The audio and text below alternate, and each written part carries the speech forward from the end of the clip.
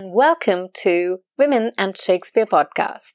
Please join me, your host, Dr. Varsha Pandwani, in celebrating the Bard's birthday. But don't even bother competing over a birthday gift for him, because a podcast series in which diverse women scholars, writers, directors, actors discuss his work is going to be pretty hard to beat. I mean, what else could a 456-year-old guy want? Now that we've cleared that up, I'm happy to introduce our very first guest, Dr. Delia Jarrett-Macauley.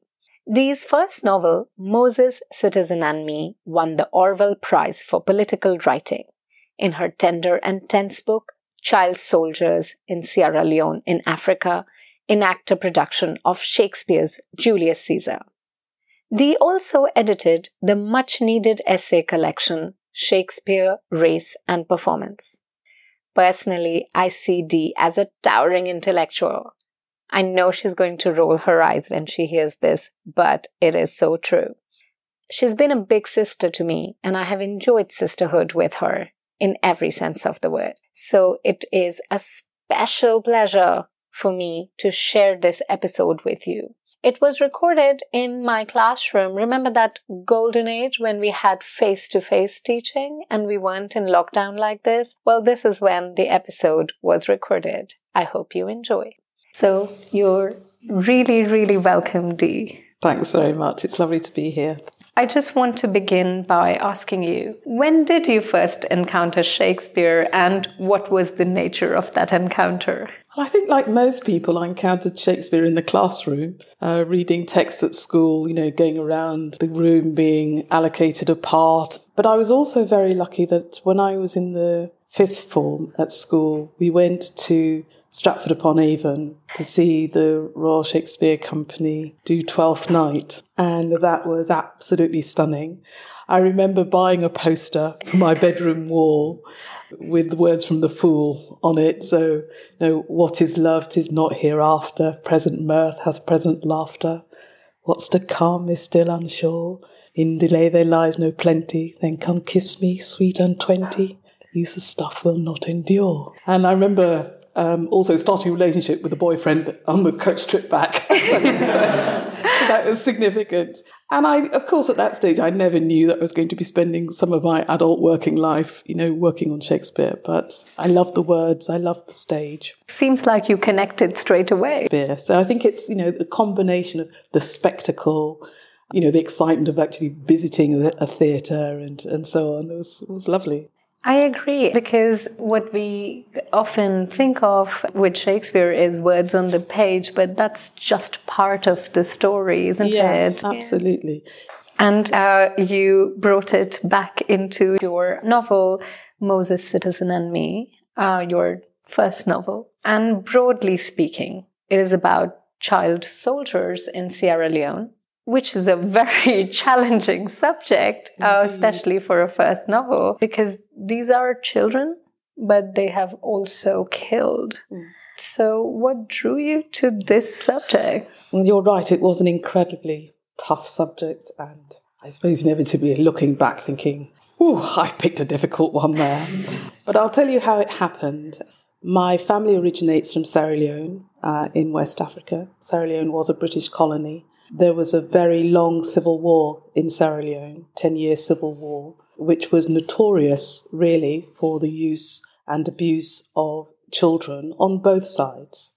Inevitably, of course, there were a number of news broadcasts about it and a lot of newspaper coverage. But I do remember specifically the day on which there was a BBC lunchtime broadcast in which they talked about a little boy. And I think now that his name probably was Citizen, and that this child had been sent by the rebel forces to execute his grandparents.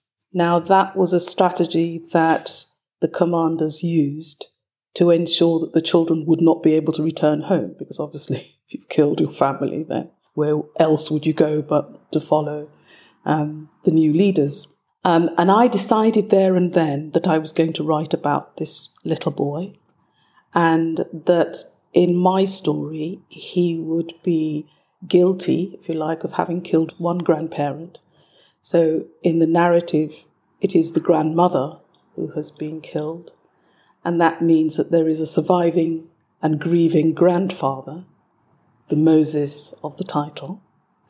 And the me of the title is the narrator who travels from England back to Sierra Leone to investigate what's happened and help the family in crisis. So that's very much where I started. I remember, going off to an art shop and buying, the notebooks that I was going to work with, and I had my 3 characters.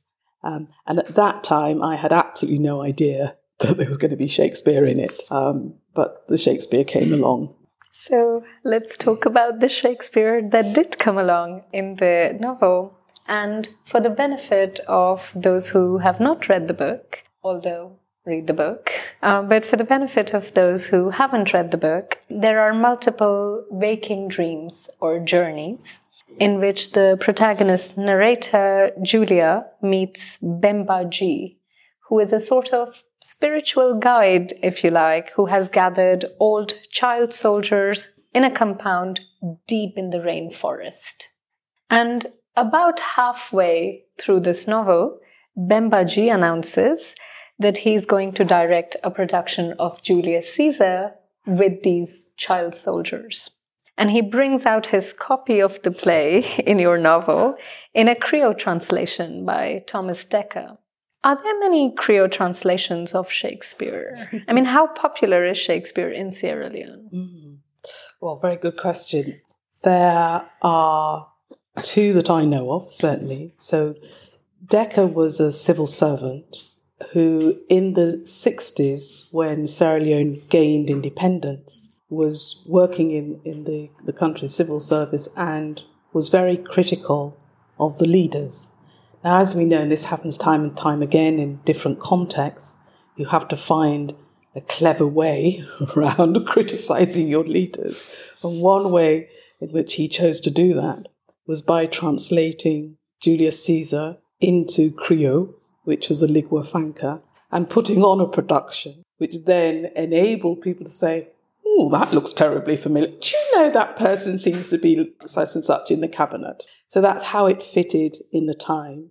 Professor Eldred Jones, who is a Shakespeare scholar, Africa's first and leading Shakespeare scholar, who did his DPhil at Oxford in the 1950s. Professor Eldred Jones said to me, actually, yes, of course, Shakespeare is very popular in the country. In fact, the name Julius is popular, and Julius Caesar in particular is popular. And as I'm sure all the people, here know, Shakespeare, of course, is the big global figure. So he is read and studied everywhere. It doesn't matter if you're going to school in China or India or Sierra Leone, you will be doing Shakespeare.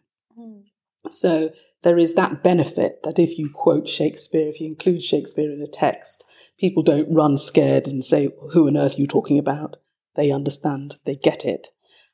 They don't necessarily expect to find it in a novel about contemporary Africa. But over time, they get used to the fact, because I've said it over and over again, that this is actually part of the cultural life, right? And that educated people expect to know certainly the major Shakespeare plays and would have studied them at school.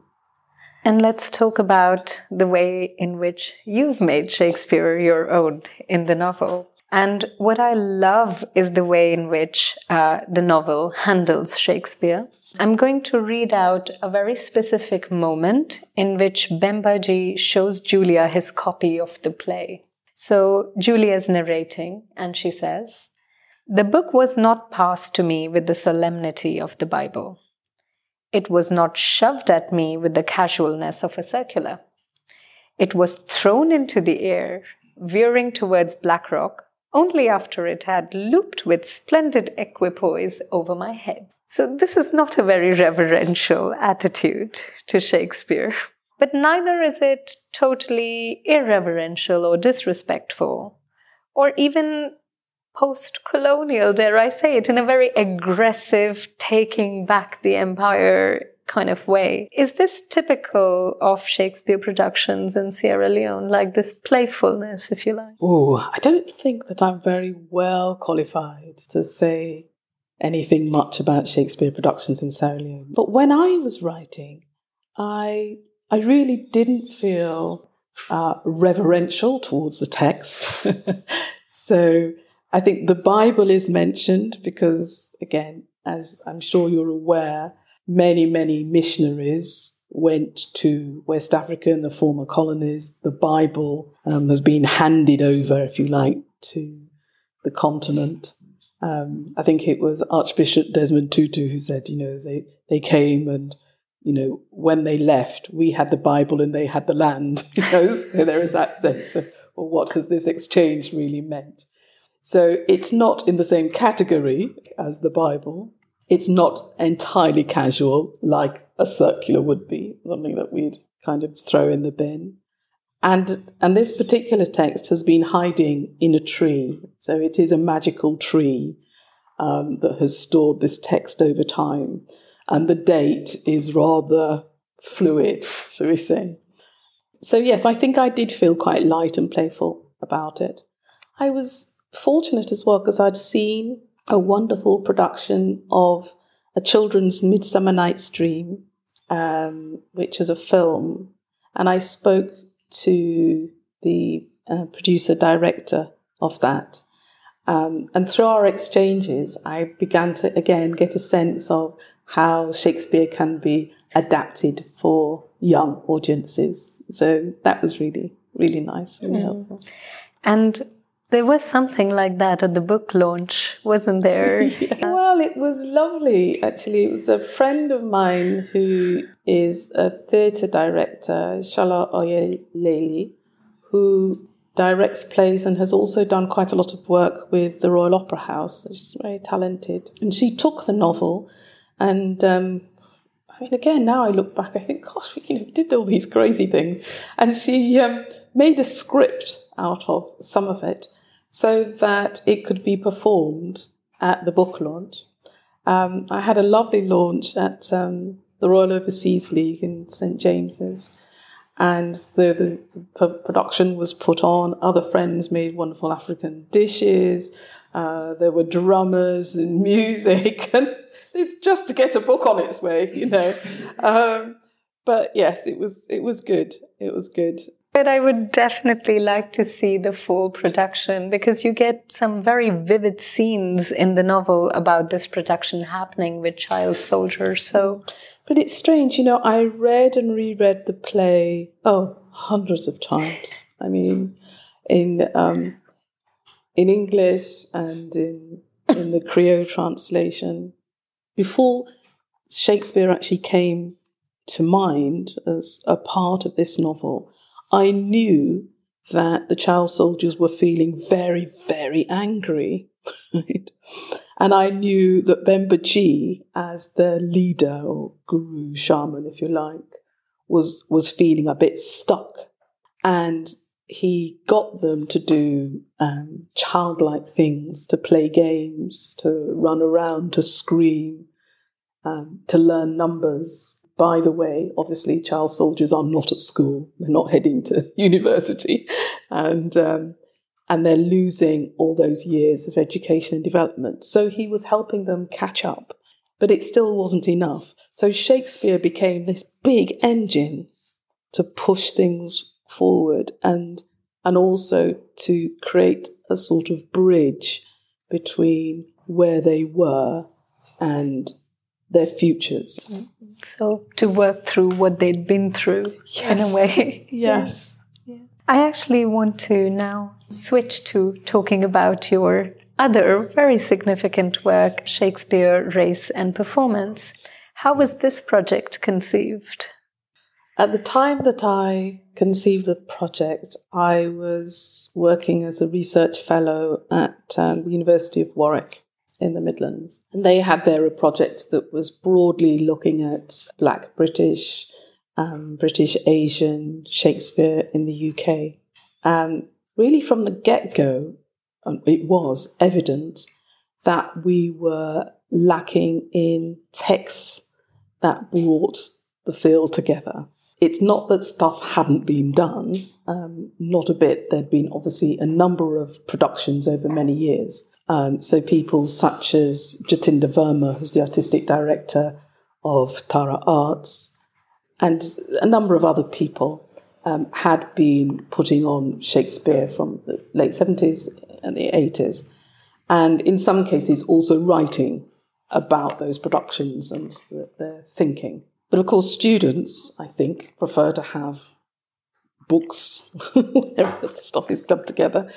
And the sector as a whole needed something that would not only celebrate what was happening at the time, so the 2010s onwards, but also help us to think back a bit. So I think it was you who talked to me actually first, very helpfully, Varsha, about the genealogies, about thinking about these different generations of work. And I found that, very helpful and very useful as a way of structuring the book. I actually found it very useful in that regard. I mean, especially the genealogical approach to show that there has been decades of work here. So this is not something new that we're suddenly having conversations about race or about diaspora Shakespeare. But your introduction very much established, no, there are many phases of this work. Yes. And there have been lines of development, changes through the decades, actually. Absolutely. Even when Paul Robeson was performing Shakespeare in Britain, he was able to hark back to the work that had been done by Ira Aldridge, the African-American actor, in the 19th century. And Ira's daughter, Amanda, had given Paul Robeson the earrings which her father had worn when he was performing Othello, given these same earrings to Paul Robeson. It was a very nice sort of little gesture to encourage him, in his own work. But we have this difficulty of always feeling as though, we're just starting. It's never been done before, So it is important to write the history, and it's important that when people hit the big time, as it were, they know to say, yeah, I actually wasn't the first, So this phenomena of we're always being discovered, yes. as it were. Yes. And I think establishing histories give us a sense of, no, we have been working really, really hard. Yes, I think part of the difficulty that we have with this discovery business is because of what is hidden. You see, and I find that with literature, but art and, other cultural forms too. Because the lives and cultures of people who are in the former colonies are, to a great extent, still hidden. When they get on a boat or get on a plane and come here, it looks as though that is the beginning of the story, right? So if you take somebody like Yvonne Brewster, who was directing Shakespeare in the 70s, I think she did her first production, she's able to then say, but actually my father was reading this stuff to me. And in school, we had these lessons. And in fact, there was a debate about what kind of theatre we should be doing in Jamaica, whether we should follow these particular lines that some would deem colonial, or whether we should be generating more of our own homegrown national theatre. What tends to happen is we have little bits of history imported. People have heard of Gandhi, but no one else, or heard of Robeson possibly, but no one else, or they've heard of Nelson Mandela. But when you begin to look at the complexities of those histories and create a global history, then these things become much less remarkable, I think.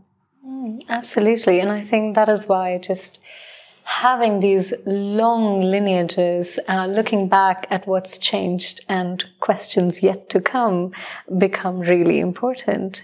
And one of the strands that was particularly something that I was very glad to see in this essay collection was that it emphasized the role of women of color in this field, even if it made their exclusion visible from it as well. But fortunately, things have changed. The Richard II performance at Shakespeare's Globe, which was performed by all women of color. And in fact, the director, crew, everyone was women of color. And you were involved with it and as you well. Too. And me too. In a very little capacity. So how long has it taken us to get here? It's taken a very long time. It's a journey. I wouldn't say that I think there should be now loads of all women of colour Shakespeare productions, as if to say, that is what we do. It's interesting. It's certainly viable. It was successful, sold out. It brought, I think, interestingly, a different audience as well to Shakespeare's Globe. At a simple level, I think people like to see, at least sometimes, people who look like them. Yeah. So there is that basic thing. But I think that the big houses are becoming more inclusive. I think there's more recognition of the value of diversity and the need to engage people and have all those different skills being used. So that is good. That's something to be optimistic about. Yeah. Do you feel optimistic about it, though? Do you think that this is going to be a sustained trend now? We are going to observe changes in the mainstream? Or do you think it is still at the level of tick box? I think it's going to be bumpy because change generally is. I think certainly one area where I think there is a lot of room for growth and change would be within the teaching of Shakespeare. It's not just a question of, who you see when you go to the National Theatre or up to Stratford. But if we don't teach Shakespeare in a way that encourages people to think about it working in different contexts and being adopted and performed, adapted, and translated by different sorts of people, and just stick to the old, safe confines, then that would be very, very sad. Yeah, so I think what you're suggesting is that in every aspect, we need to be aware of very, very diverse Shakespeare, not only in the theatre, but in the classrooms as well, where probably our first encounters of Shakespeare are. Absolutely. Yeah. So it was really, really great talking to you, Dee. It was fun. Thank you. That was Delia Jarrett-Macauley talking about Shakespeare in South Africa and in Britain, and about what diversity truly means when adapting, performing, and teaching Shakespeare. For our next episode, you will have to wait a month, but it will be worth it because we will welcome Cleopatra herself. Well, the first Black Cleopatra on professional British stage. She is... Hello, this is Donna Kroll, and thank you for listening to Women and Shakespeare. So, dear listeners, adieu, adieu, adieu. Remember to tune in to Women and Shakespeare next month. In the meantime, keep shattering those glass ceilings.